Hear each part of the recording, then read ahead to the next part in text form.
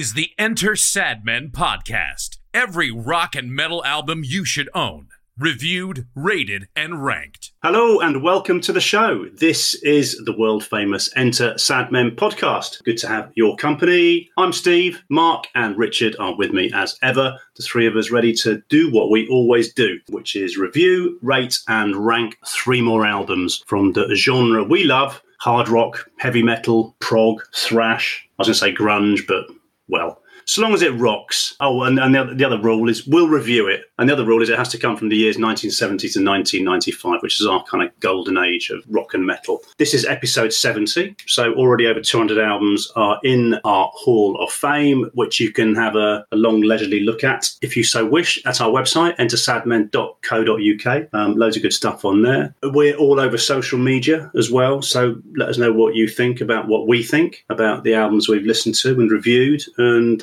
ranked. Join in the conversation and let us know if there's any sort of hidden gems that you've got tucked away or maligned classics from back in the day that you'd like us to get stuck into. Happy to do all that.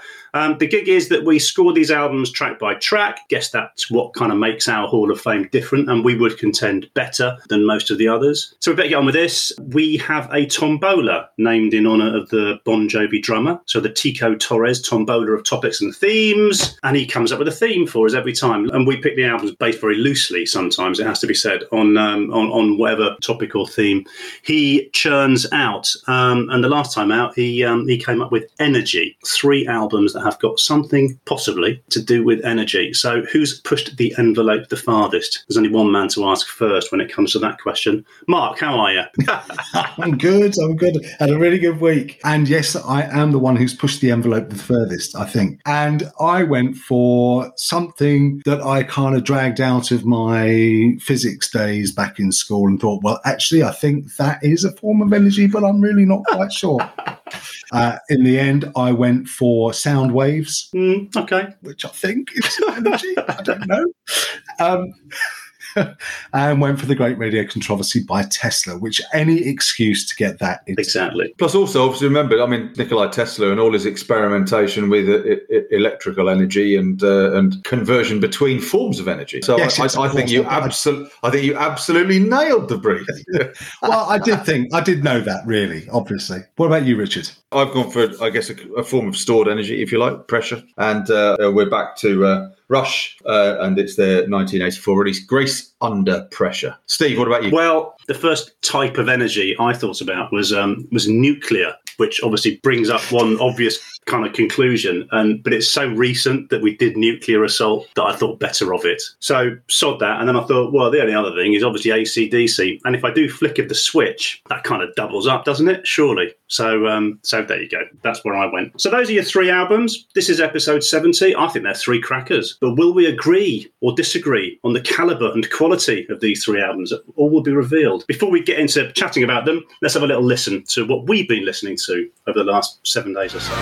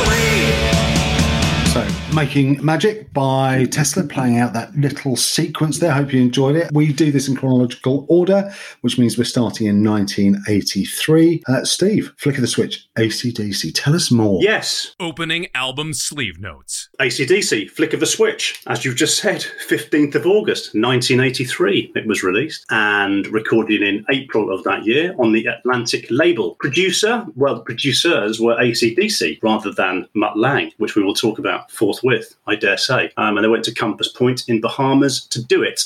The album before, Langer's Last, was For Those About to Rock We Salute You in 81. The one after it was Fly on the Wall in 85. The personnel, Brian Johnson on vocals, Angus Young on lead guitar, Malcolm Young on rhythm guitar, Cliff Williams on bass, and Phil Rudd on drums. Or at least he did play the drums during the album, but he certainly wasn't AC/DC's drummer by the time the record hit the record shops. Simon Wright having taken over, Rudd having been sacked. It reached number 4 in the UK charts, number 15 in the US charts. Wikipedia says it sold 60,000 copies in the UK. Which gains it silver ranking or whatever. It sold 60,000 copies in about 5 days, I think. So, do you know what? I don't know, but it sold a lot more than that. That's all I will say. And it has 10 tracks. 5 on side 1. They are Rising Power, This House is on Fire, Flick of the Switch, the title track, Nervous Shakedown and Landslide. And side 2 is Guns for Hire, Deep in the Hole, Bedlam in Belgium, Badlands and Brain Shake. Here is a stat about Flick of the Switch that tells you all you need to know about this album. It is by some distance their least represented album live. And I mean by some distance. I've gone to Setlists FM for this. These numbers are stark. There are 10 tracks on this album which are being played live a combined total of 178 times. Guns for Hire, top of the shop with about 60 plays. So remember that number, 178. For comparison purposes, TNT's total trackage live is 6,303. 178, 6,303. Now I know there's about a decade between them. So Back in Black is 5,600 odd, and that was about 3 years before. Let There Be Rock, nearly 5,000. You're getting the picture. This is an album that I don't think any AC/DC fan has any real great affection for. One or two might, as we're about to find out. But hand on heart, I can see there's nothing on an AC/DC live set that I would want to see replaced by anything on here. That's my thoughts on this album.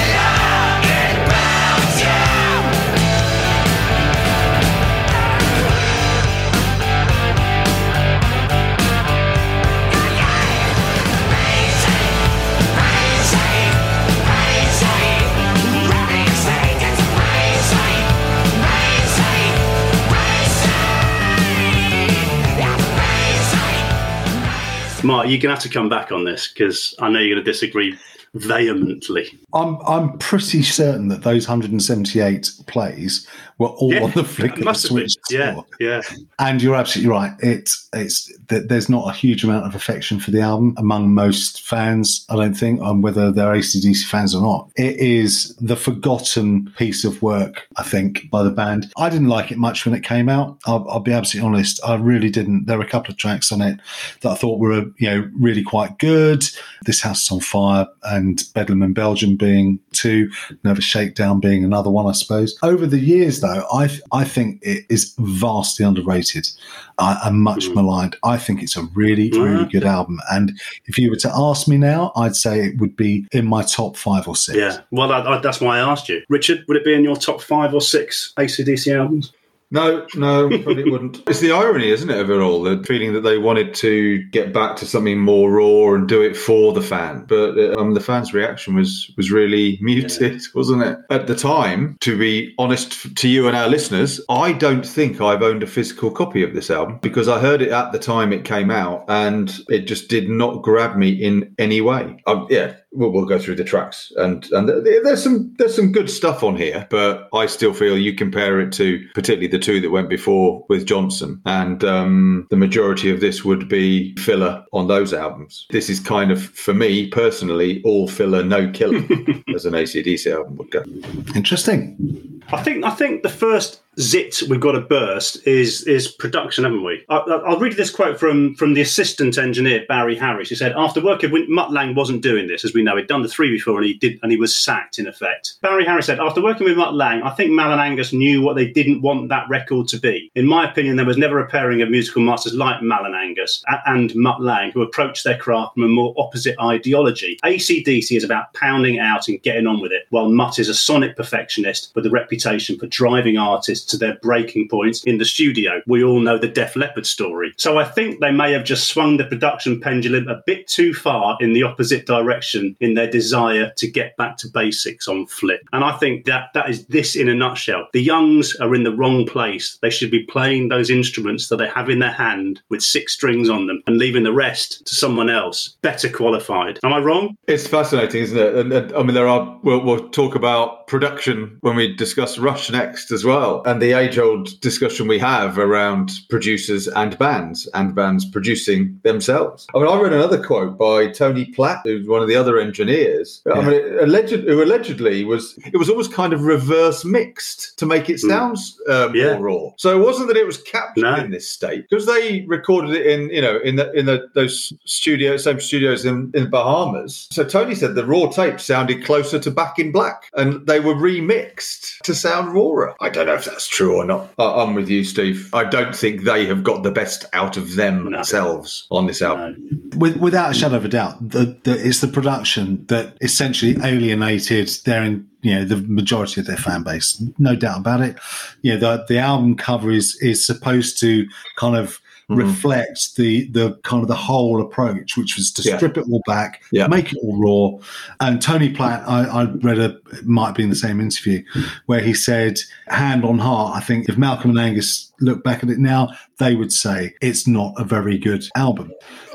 My view, for what it's worth, is if you give any of these tracks to Mutt-Lange and you let him produce them in the way that he did for Those Bouts of Rock, I still think these are really good songs. I just think they're badly produced. There are some absolute turkeys on here. Don't get me wrong. Last 2 tracks on side 2, last track on side 1, absolutely filler. Completely agree. But this all comes down to the production. I think, Steve, whether by accident or design, and I suspect by design, you've already got to the nub of the problem, which is they were producing themselves. And we know how that works out with Harry Vanner and George Young. They couldn't get a hit in America. So they sacked their own family, and now they've gone full circle, and it just makes no sense. But you make the point that some of the songs on here rise above that kind of that nonsensical approach to production. I mean, I'll argue, and I'll argue it straight away, that we get off to a bad start with Rising Power from given AC/DC's knack of delivering astonishing opening tracks. I mean, they are the masters in opening an album.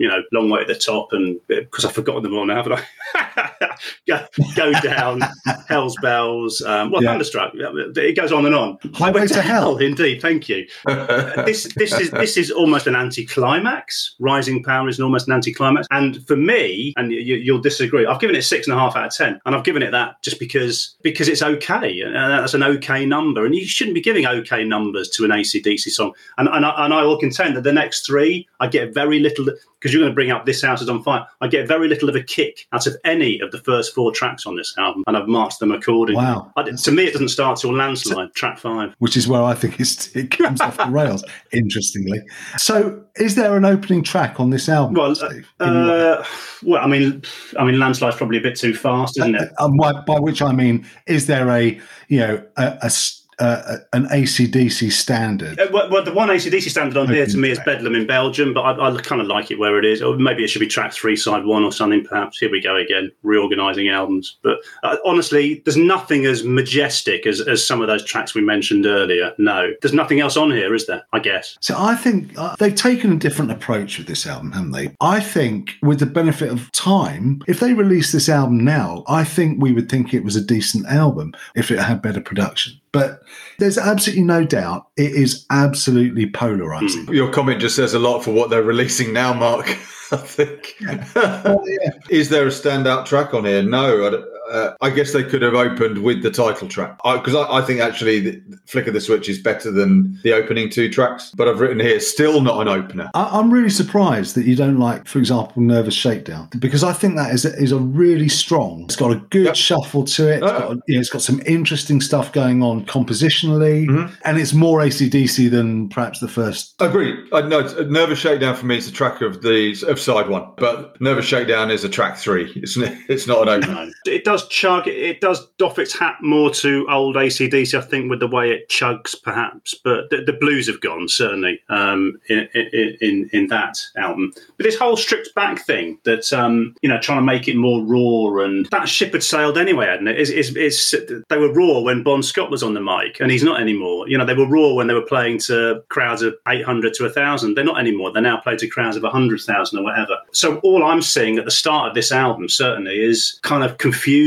It just doesn't come across in strong song writing, and I don't think they've hit either brief of being particularly raw and stripped back or being particularly good. I'm quite underwhelmed by the opening 4 tracks. It says a lot about what people expect from the band, and the fact that the moment they deviate from the sort of the rails, suddenly they're crucified and they're abandoned. And you said you were surprised about the numbers, about the 60,000 in the UK, the 60,000. So I think that is maybe 60,000. Yeah. I think it is, because nobody cared about this album. No one cared about this album when it came out. Everybody I wanted for Those Bouts of Rock Part 2. Yeah. Oh yeah. And this is the point at which I would contend we've now said goodbye to AC/DC's heyday. Nothing they do from this point forward ever recaptures anything up to 1982. This is a really pivotal album for them, and they get it wrong. So I'm not saying that either of you are, in my opinion, wrong in your opinions. It's a misstep for them. What I'm saying is, I actually quite like it on its own merits. Take it away, forget what you expect from the band, look at it as a suite of music. I like it. Okay. Having written off side 1, I do think it finishes brilliantly with Landslide, which has got that kind of, this is AC/DC riffing and rocking at pace. Their back catalogue is chocker with this kind of track, where the Rudd, Young M, Williams axis just hit a ridge and just never leave it, and just absolutely bombarded from start to finish. I think it's absolutely bloody brilliant. I was getting a bit of kicked in the teeth again with something like this. Doesn't get any better than this. I think it's fantastic. Most of the injection of pace I quite appreciated after being slightly chuggy. So the track I like least on Back in Black is Shake a Leg. And this for me is Flick of the Switch's Shake a Leg. The same kind of vein. And actually I prefer this band when they are a bit chuggier and a bit slower. Yeah. I like the finish to the side. Again, it's that and the 2 tracks together, the slower chuggy one, the faster one. This won't be the first time we say this track is this album's Back in Black insert track here. Was this the point in time where AC/DC started to be environmentally friendly and recycle their material? I think they started recycling the material. Second album, wasn't it? Oh, Dirty D's done dirt cheap. Isn't that the formula? This is the Delia Smith approach to making music, isn't it? What I would say about this album is I think it gets better. Personally, I think side 2 is stronger than side 1. I've always thought side 1 was something of an anticlimax until Landslide, but I like side 2 a lot better. I think Guns for Hire is a classy track. I think Bedlam in Belgium is actually a brilliant track. I don't dislike the other 3. This is hardly high praise, is it? This is a kind of the point is, I felt when I was listening to it earlier, I thought I get the same sense that I had with Bad Steve's Killing the Night. I was thinking, I'm really enjoying this, but it's not a great album. And I'm thinking that I'm even mentioning AC/DC in the same sentence as Bad Steve is just the ultimate insult. But anyway, there you go. It's really weird. because I have completely the opposite view. For me, I like side 1 a lot, and if they'd stopped at track 7, if they'd done 7 tracks instead of 10 on this album, I'd have been quite happy. I can just about make it 8 with Deep in the Hole, but Badlands and Brain, Brain Shake is just brain dead, isn't it? Yeah. It's just so lazy. It is weak. But yeah, I prefer side 1. Well, really Badlands, he suddenly, Jono sounds Tom Kiefer, doesn't he? He suddenly turned into a Cinderella song, a bit Long Cold Winter. Yeah. Well, there, I rest my case on those 3 words. That'll be why I quite like Badlands. But is this part of the problem? I think we all like different tracks as well, whereas isn't the AC/DC experience up until this point quite unifying? There are tracks which everybody loves, and there are tracks on every album that everybody, or the majority of people, go, yeah, probably not quite so good as the rest of the album. But on this, the 3 of us can't agree what's good. Guns for Hire, could that have opened the album? It would have been all right. Yeah, Guns for Hire probably that is the one song that they've played most off this album, I think, live. I think it's quite a classy little number, Guns for Hire, personally. There's a magnificent sort of rolling backbeat running through it. But again, they've hardly touched it since. I think it's one of the better songs. But Bedlam in Belgium, to me, is... you like that, don't you, Mark? Absolutely love it, yeah. I mean, what a riff, Yeah, and what I look like. Yes, exactly. I mean, that is AC/DC at their best, but whichever era, I think, a track like that. But those highs are so few and far between. Bedlam in Belgium, it's fine, but for me, it's just a rehash of What Do You Do for Money, Honey? Yeah. It's okay. I'm not sure we can start criticising AC/DC for having tracks that sound like I know, yeah. I think that's a bit unfair. Yeah.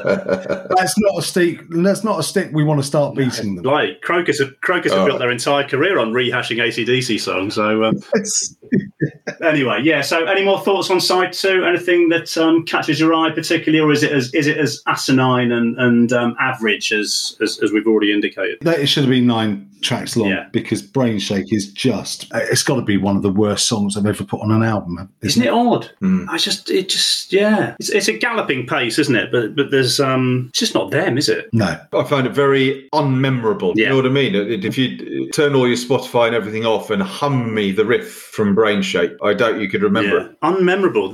That's the word for the album, as far as I'm concerned. Don't look at me like that. Yeah, well. So how about some highs and lows then? Give me some numbers. Give me some numbers, babies. Well, I mean, let me start. The Brain Shake is by far the worst track on this album for me.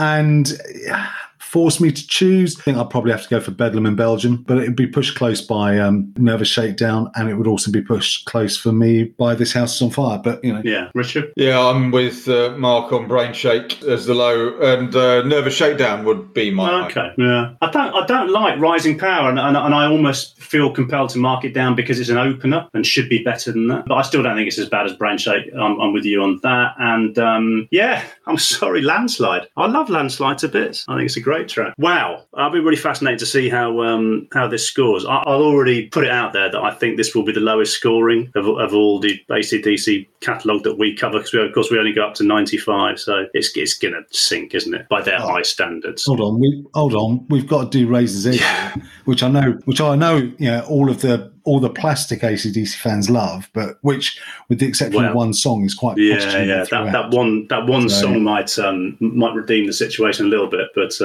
yeah. Anyway, there you go. That's AC/DC's Flick of the Switch, all done and dusted. We will.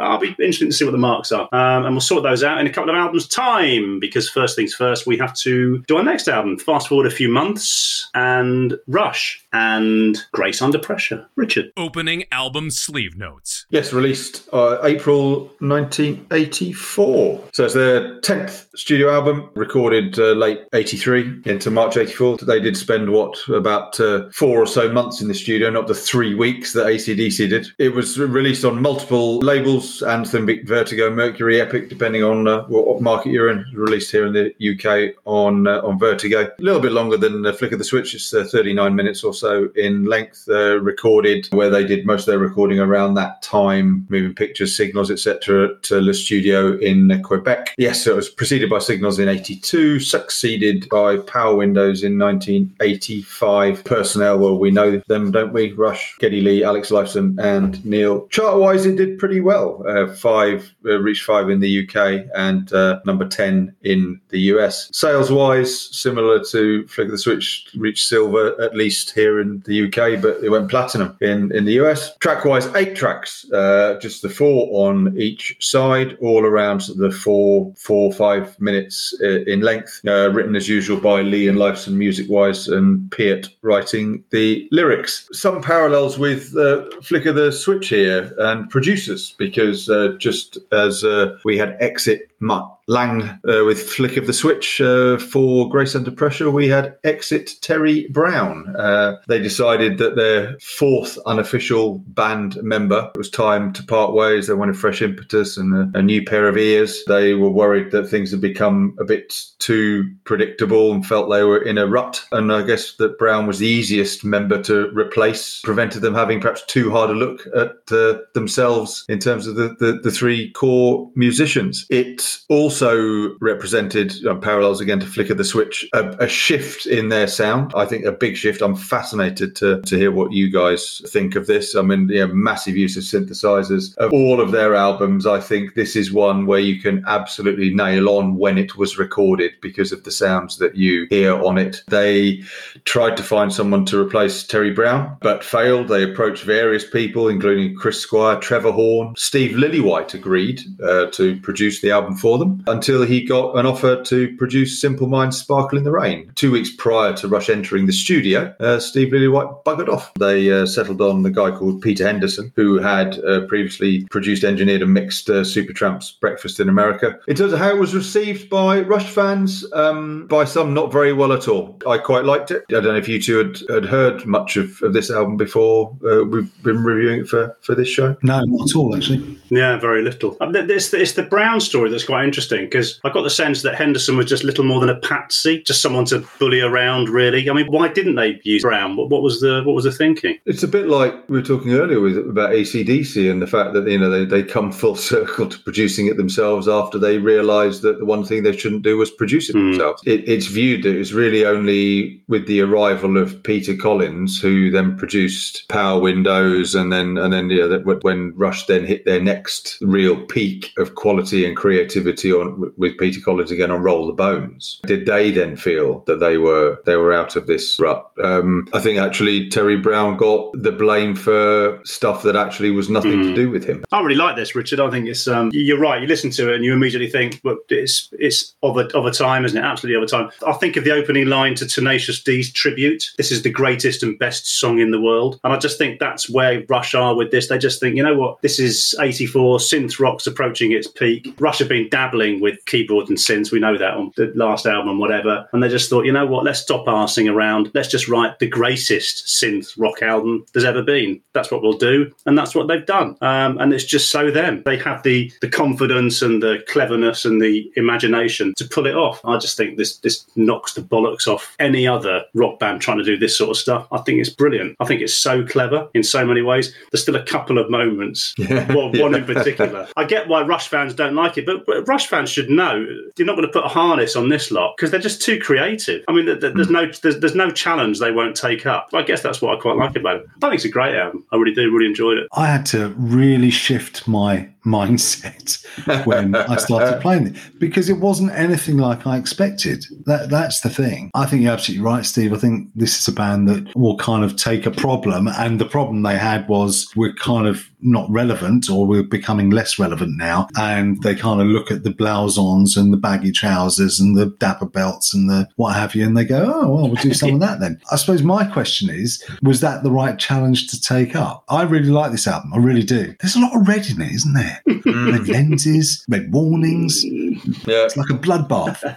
Yeah, I really, really like it. You said before we sort of started recording, Steve, you said this is Rush does the 80s. And it is. That's exactly what it is. And if you take it for what it is, I have no problem with it. What else were they going to do? That's the big question, isn't it? I guess I get that they couldn't keep ploughing the moving pictures signals furrow because that wasn't the way music generally was moving. It's the Cold War. It's the height of the Cold War in many ways. And, they're looking over the Iron Curtain, aren't they? Which is what all of America was doing in 1984. So it's kind of super relevant in all sorts of ways. The world weighs on my shoulders, but what am I to do? I remember how we talked and drank into the misty dawn. I clutched the wire fence until my fingers bleed. A wound that will not heal, a heart that cannot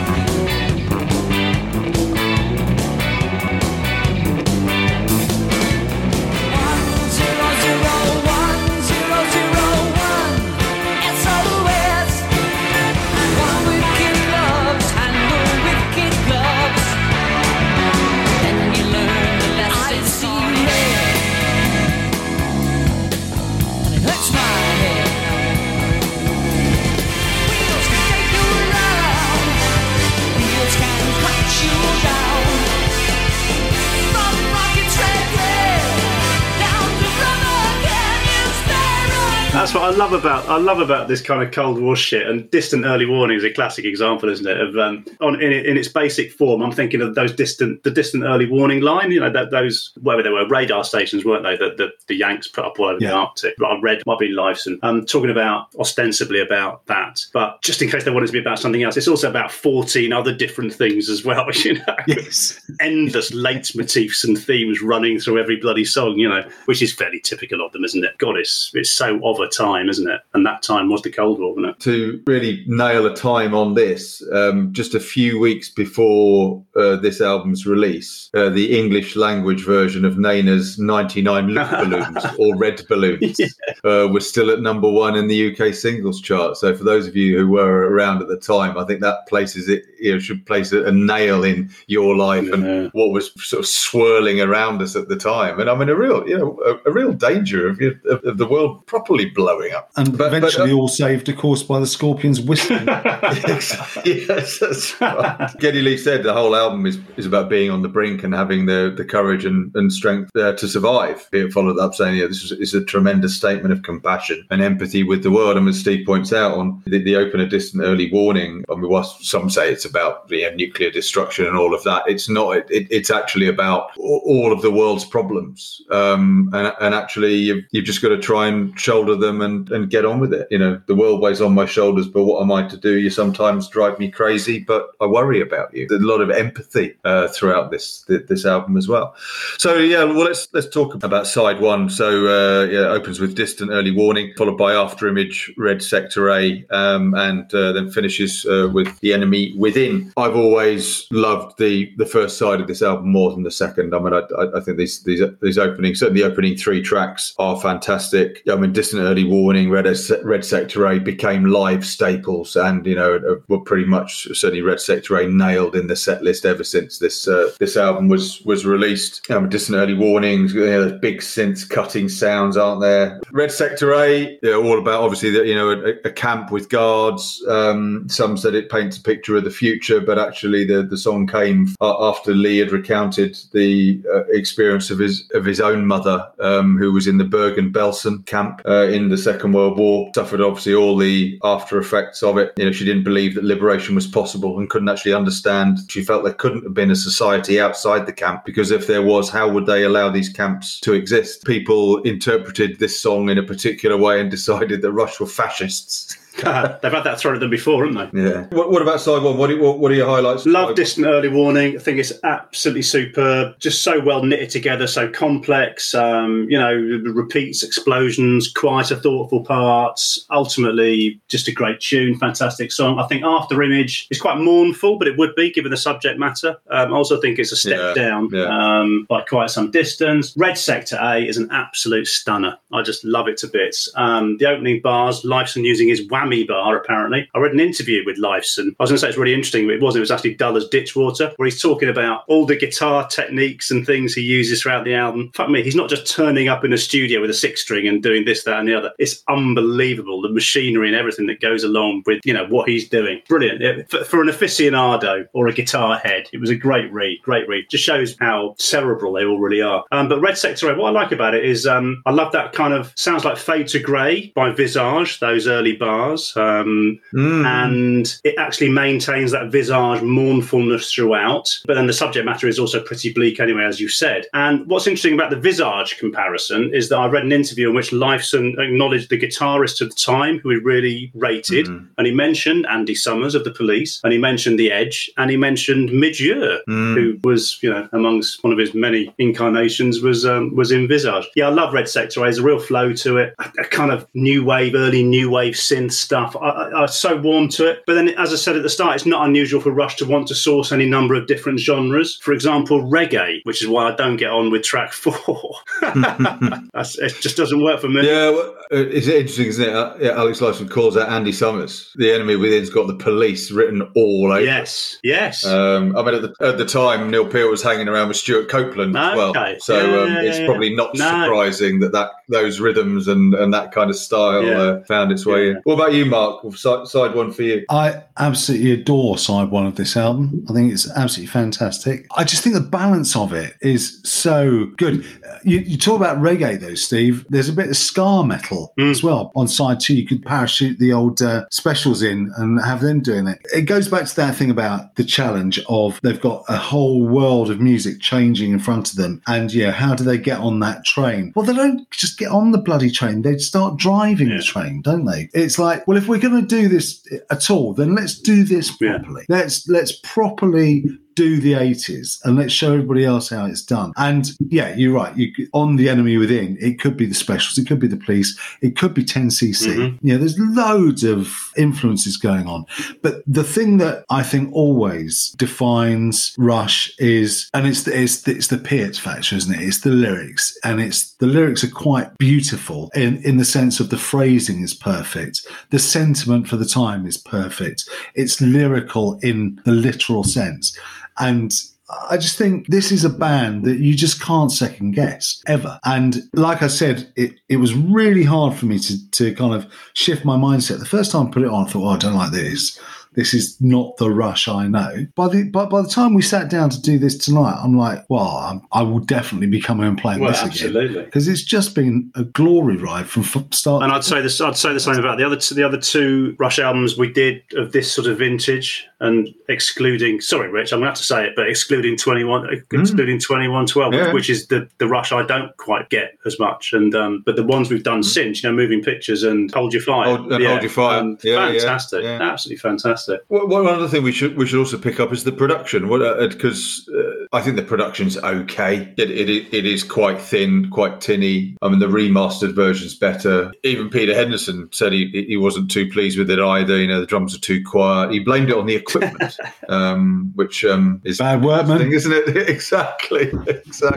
Given really his job generally became the sound. Yes. Okay. Well, let's talk a bit about side 2 then. So side 2 starts with The Body Electric, and then is followed by Kid Gloves, Red Lenses, and the finishes Between the Wheels. And I would say, for me personally, these first 3 tracks on side 2 are their weakest point. I think The Body Electric's okay. Kid Gloves is quite fun. I think Red Lenses is not good. It's one of my least favourite Rush tracks. That gets my low score of the album. But then all is resurrected with Between the Worlds, which I think is a fantastic finisher, and actually really points forward in terms of what they would then do on sort of Power Windows, Roll the Bones, and Hold Your Fire. But how did you two get on with side 2? Generally speaking, I'm with you. I think side 2 is not as good as side 1. I can take or leave Kid Gloves, to be honest. It didn't really connect with me at all. Red Lenses was all right. I don't actually get what all the fuss is about with Between the Wheels, but what I want to know is, what is the significance of the number 73? because 100100 equates to 73, binary code for 73. Right. Part of the lyrics of The Body Electric is 100100. Apparently it equates to 73. So what's that code for in Rushland? I'm not expecting you to know the answer. I don't think you've even thought about it in the last I haven't actually. No. I did. The first thing I did when I listened after the first time was go back and Google that binary code. There you go, listeners. If you want something to do, go out and Google what all the binary code might be and what 73 might mean to Rush. Because 73. So I've been bothered. Perhaps not bothered. I've been intrigued by this as well, and so I've been reading all sorts of 10010001 is ASCII code for the letter I or something. What even is ASCII? I don't know. You'd know that, I guess. But and I read this brilliant forum on one of these websites about people trying to explain that the mirror of 73, the 21st prime number, 37 is the 12th prime number. The number 21 includes factors 7 and 3. The number 21 is binary 101. And all these people waxing lyrical. So much wank. You could not believe it. And the thread was ended with one superb bullet point that said, yeah, if you convert P to hex, you get 50656172478. Then if you convert that to binary and add 1001001 SOS, you get a promotional code for a meatball sandwich at Subway. You guys are reaching a bit, aren't you? And it was just a brilliant book. And I thought, yeah, because it's a bit weird, isn't it? But anyway, there you go. But I think I prefer this side. I quite like The Body Electric. I must admit, I think it's I do like it. I love it when Lee comes in and adds some melody with his vocals, the keyboards. I don't know. It's the song's transformed. Kid Gloves is one of my favourites, and I'll tell you for why. It's because the opening to this song makes me think I'm hearing to one of those kind of more melancholy tracks which Blink-182 did in their early pomp before they became average. And it's licensed guitar, sounds kind of quite like Tom DeLonge's. I don't know whether they're set up, and I really, really enjoy that. Red Lenses is just my Tai Shan moment, I'm afraid. I don't get it. I don't get it. And like you, I love Between the Wheels. I think it's a great track. I just don't get Kid Gloves at all. For me, it sounds to me like the start of a big country song. Yeah, it just didn't connect with me. There's nothing inherently wrong with it. None of this album is stuff that I would skip.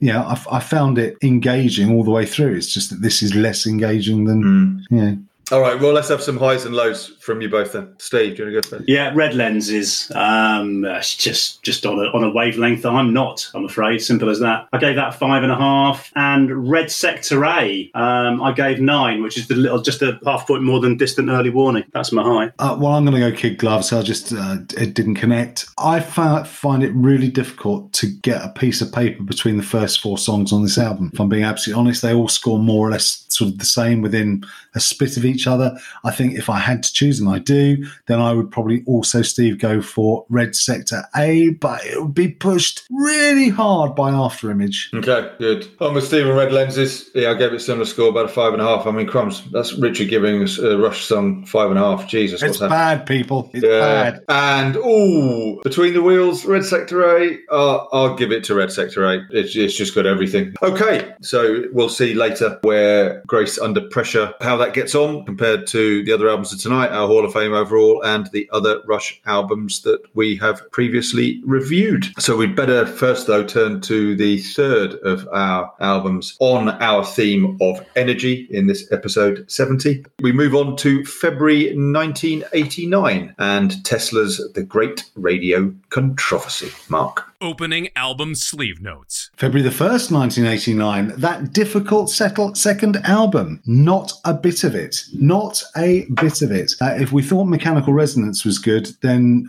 Tesla had something really special up their sleeve 2 years later when they came out with this. This was recorded during 1988, released on the Geffen album. It is an hour long, give or take 42 seconds. And my own personal feeling is it is too long by a little bit. Steve, who's normally hugely intolerant of long albums, is going to tell you that he'll forgive it for its length. I won't. I think it's a couple of songs too long, but we'll have that argument in a minute. It's produced by Steve Thompson and Michael Barbero, recorded at Bearsville Studio, New York State, and was followed up in 91 with Psychotic Supper. And what a difference 2 years makes. Right, the personnel: Jeff Keith, vocals, Tommy Skioch, I think, guitars and backing vocals, Frank Hannon, guitars, piano, organ, Brian Wheat, on bass and backing vocals, and Troy Lucchetta on drums. Got to number 18 in the UK, spent only 2 weeks on the chart, went to 34 in America, and was the 73rd best-selling album of 1989 in the United States. 2 million copies plus change across the pond, plus whatever bits and pieces they picked up across the rest of the world. Tracks, 13 of them, 7 and 6 if you own the vinyl. Most of us owned the CD because 'twas the time of CDs. Side 1, Hang Tough, Lady Luck, Heaven's Trail, No Way Out, Be a Man, Lazy Days, Crazy Nights, Did It for the Money, and Yesterday's Gone. Turn it over and you get Making Magic, The Way It Is, Flight to Nowhere, Love Song, Paradise, and The Party's Over, but not soon enough in my view. Tesla largely lazily tagged as a glam metal band. They've never been a glam metal band, people. They are a hard-working, blue-collar, rock and roll band, blues-based, gritty, working class, and they can write a bloody melody. This is still, even though I don't think it's as good as I thought it was back in 89, this is and always will be one of my favourite albums of all time. I get slightly misty-eyed when I think about it. I got less misty-eyed after Flight to Nowhere. But what about you two? You know this album really well, both of you. So I sent a text to you and said, when you get to play the album you've always wanted to play on the pod, and it's not as good as you thought it was. And you, Steve, I could almost see the eyebrows shooting off. I know.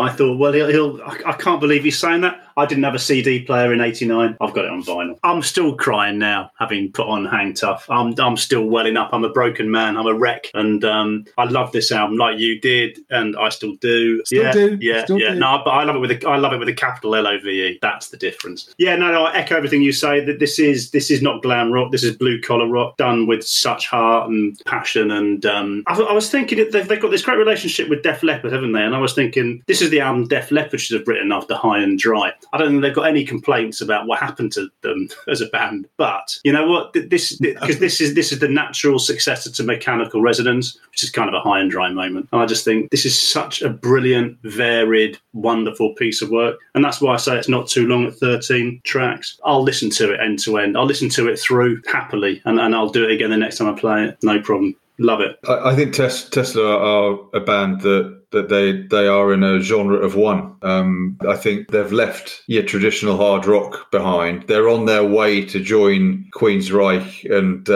Dream Theater, but have stopped halfway. I've always loved them because I think they're such a unique band. I've really enjoyed going back to this. I mean, there are some absolute belters on here. There aren't any duff tracks, but I am with you, Mark, that this album for me should have stopped at Flight to Nowhere and I'd have been happy. Yeah. What you would have happily forgone Paradise. Unbelievable scenes. Those last three tracks have never done that much for me. Yeah. No, me either. And to be honest, that was true 30 years ago, just as it is today. I'm not saying anything different about those three tracks that I wouldn't have said to both of you then. I absolutely adore side 1. Side 2 for me, it just tails off at the end.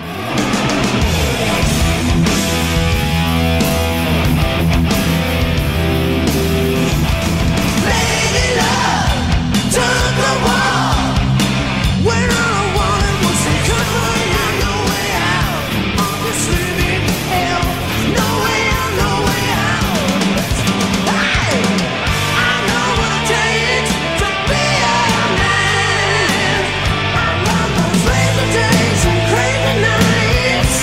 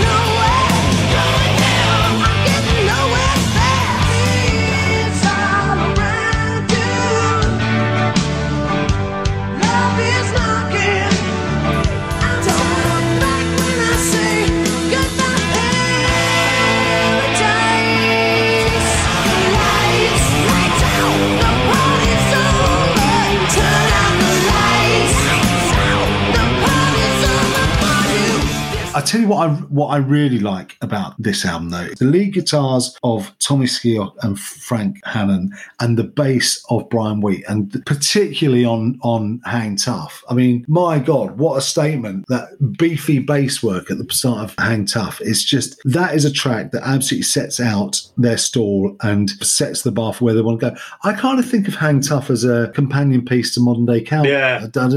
You're not wrong. You're absolutely not wrong. And I'll tell you for why. Because it's that lovely combination of the power, the energy, the riff's an absolute treat, but it's the light and shade, which they put into tracks like few other bands do, with that magical little slow section. By any measure, this is a superb intro into any album. It's a stunning track. And Keith emotes like no one else. You are right, though. That Skeoch Hannon shredding, sharing duties, fucking superb. I mean, the proper twin guitarists. That's the other thing that makes them special, isn't it? They're a proper band. The balance is amazing. They'll each take a lead, they'll support each other. And this is just thumping, isn't it? What a start. The problem you think is following that up, but they do it. Well, certainly, as far as I'm concerned, with both Lady Luck and Heaven's Trail, I think they're fantastic tracks 2 and 3. You know, they're going to struggle to score as well as Hang Tough, and indeed they don't. Spoiler alert. But it's such a strong opening. You know, that first 10 minutes. They never let up. I don't think this album dips for the first 9 I was going to say, you can't leave out making music. Making Magic is for me is the absolute highlight of the album.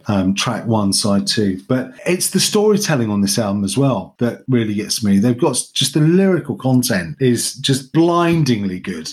Interestingly, it's only Making Magic that Hannon and Skeoch double up on lead guitar work.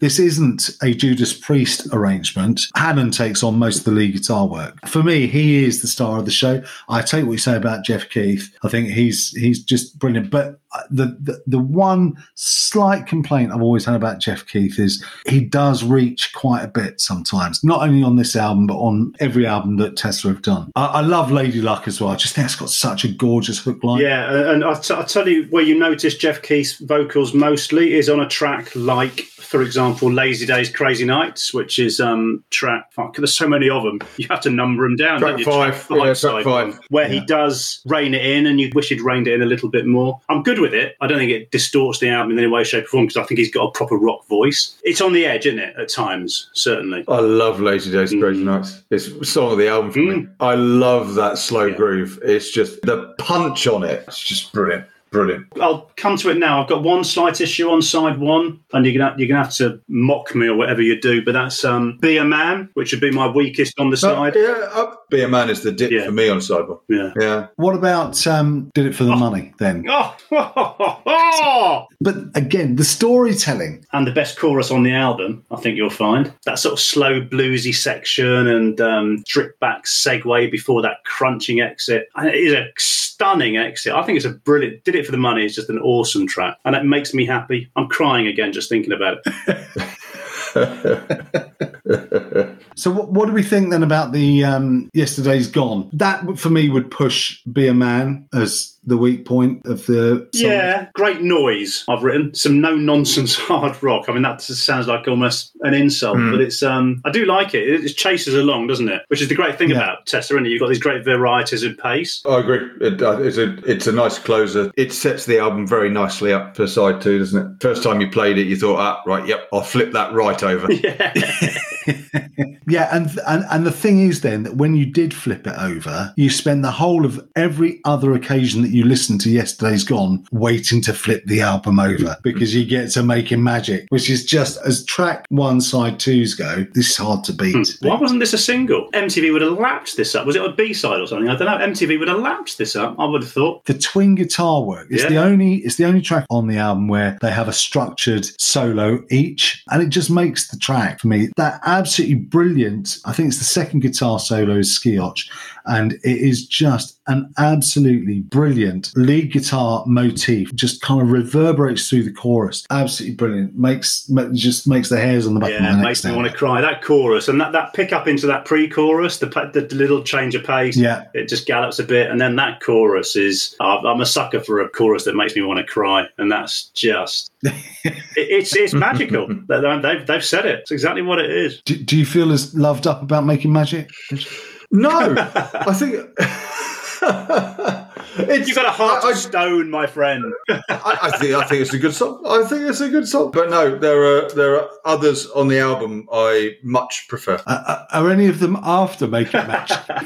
Well, actually, I've given both The Way It Is and Flight to Nowhere a higher score. But I side one's the side for me. Okay, so highlights-wise, so as far as I'm concerned, I really like Flight to Nowhere. I think that's a really good track. And I really like The Way It Is. Everything after that, I can, as we've already established, I would quite happily sort of leave behind. If somebody said, trim 3 tracks from this album, I'd go, take the last 3 off, please. The Way It is kind of a bit meh, I think. I mean, it's fine. I'll tell you what, the way Paradise ends, you could have got away without Parties Over, but it would have been an odd end to an album, I think, Paradise. I don't know, but I like the outro to it. My issue is the juxtaposition between Love Song and Paradise. They shouldn't be together on the album, I don't think. Personally, double-edged sword love song, wasn't it? Because it was the song that saw them soar to fame a little bit, and it's probably the least Tesla. They love it, don't they? They absolutely adore it. The band, it's just everything that they like to be. But it's almost like proving that they could do an imitation of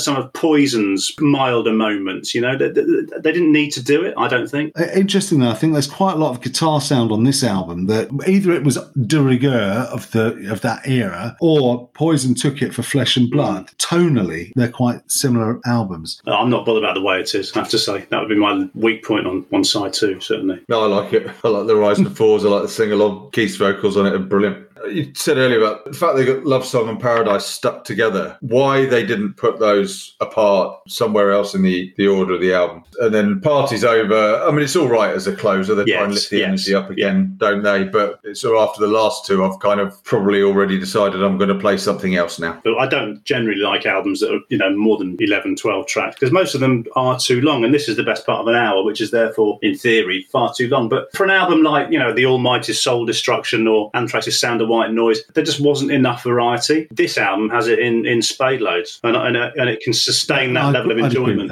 Because the songwriting is so good. I think it's an outstanding album. It's their high point. It's absolutely their high point. I was going to say 2 things in closing. One is, this is an album by a group of songwriters. This feels to me like an album that has been crafted and comes from the heart and the soul. And the second thing is, their time had gone. It's almost like this was it. This was their big shot. And for whatever reason, this is a band that didn't become the stadium superstars that I think they should have been. This is the album that deserved to launch them to where Bon Jovi had been. And is it just because they were too gritty and too working class and there wasn't enough sugar and glitter and hairspray in it? I don't know. But it is a phenomenal album. Absolutely. Funny, isn't it? We saw them on the 87 Hysteria tour, didn't we, with Def Leppard? I don't know which band was the better of the two that night. All right, highs and lows. Richard, let's start with you. The low would be between probably Love Song and Party's Over. I'll give it to Love Song. It just doesn't do that much for me. And the high, as I said earlier, it's got to be Lazy Days and Crazy Nights. Steve? Yeah, I get that. I mean, I've actually awarded Be a Man and The Way It Is have both got 6.5, which is as low as it gets. So pick one of those, Be a Man, say. But that opening, hang tough, off the scale. Every time. Okay, so just same as Richard, really. Party's Over or Love Song would be at the bottom. If I have to choose between a ballad and a faster song, I will always choose the ballad because a ballad has to be really fucking good to win over me. Love Song and Making Magic. Just love that song from day one. Absolute day one.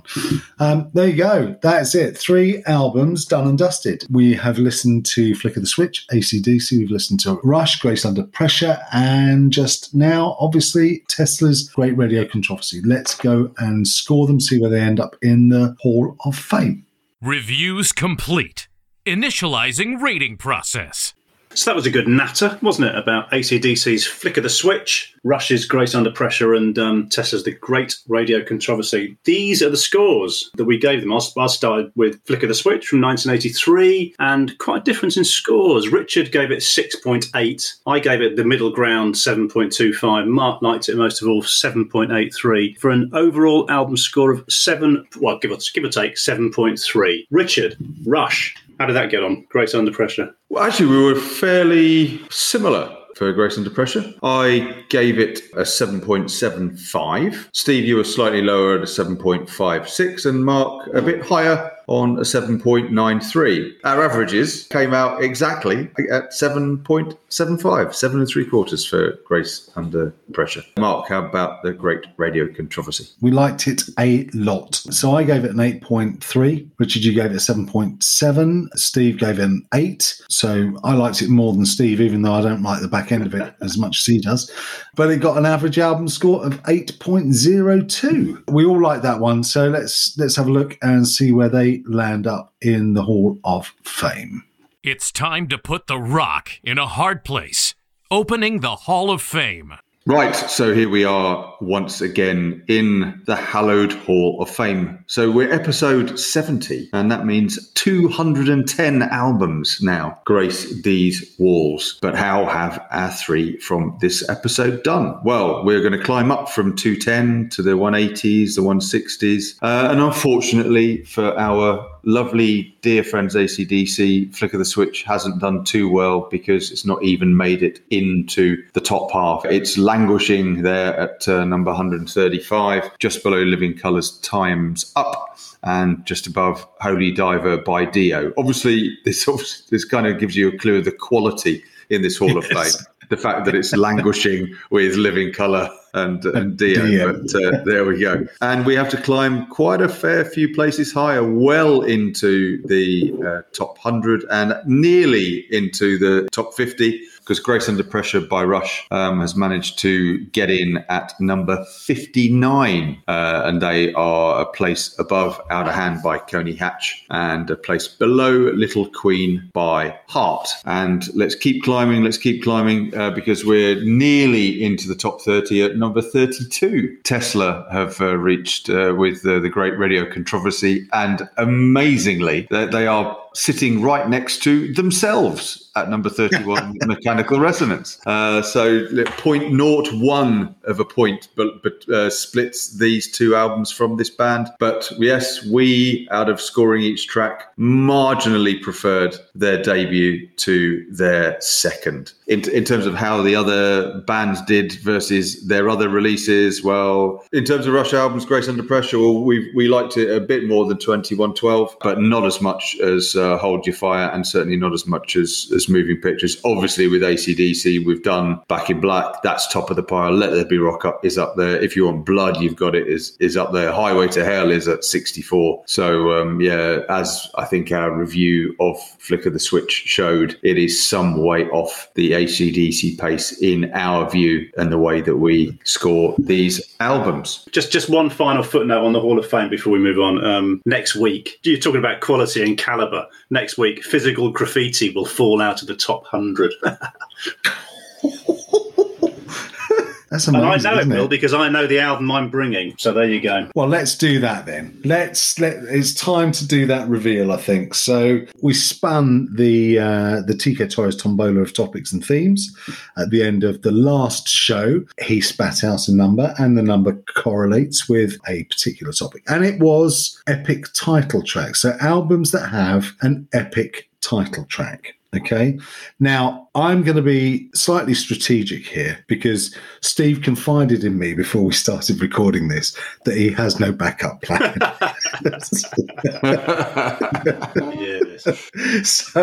So Steve, we're going to let you go first. Oh, bless you. Yeah, I'll tell you what, I'd made my decision before we'd even ended the Zoom call last week. So, I'm going back to 1985 and debut album by Exodus and Bonded by Blood. Okay, good. Well, there was no chance of anybody duplicating that. I think we could have happily left you to last, and you would have been all right. So, Richard, I do have a backup plan because you two nicked both of my choices last week. Yeah. So what have you chosen for next week's show? Well, I thought I'd go back to the 70s, back to a band we have featured before, and a vocalist that we have featured before, but not with this band. So I've plumped for Deep Purple with Coverdale and the album Burn. Okay, so mine just absolutely obliterates your two. I can tell you that now, right? Double bass drum to kick off the album, check. Band that got so fucked off with being told what album they should record, they recorded what they wanted to record, check. The best lead guitar work you will ever hear on any album, check. Ladies and gentlemen, you are going to spend, and you can thank me later, your next week listening to Overkill by Motorhead. So there we go. That is episode 70 of the Enter Sadmen podcast. Thank you for your company. Hope you've enjoyed it. Go and check out the 3 albums we've been listening to. AC/DC may be at 135, but it's still worth a listen. There's still some good stuff on that. And the other 2 speak for themselves. Join us again next time for Motorhead and a couple of other bands you've probably never heard of. We'll see you next time. Thanks a lot. All music clips featured in the Enter Sadmen podcast appear within the context of criticism and/or commentary, and as such are used under the fair use provisions of the exceptions to copyright rules of UK and international copyright law. To make sure the rock rolls forever on, Mark, Steve, and Rich urge all their listeners to show their love and support for the artists and writers featured on the show by purchasing the original music or subscribing to a licensed and regulated streaming service.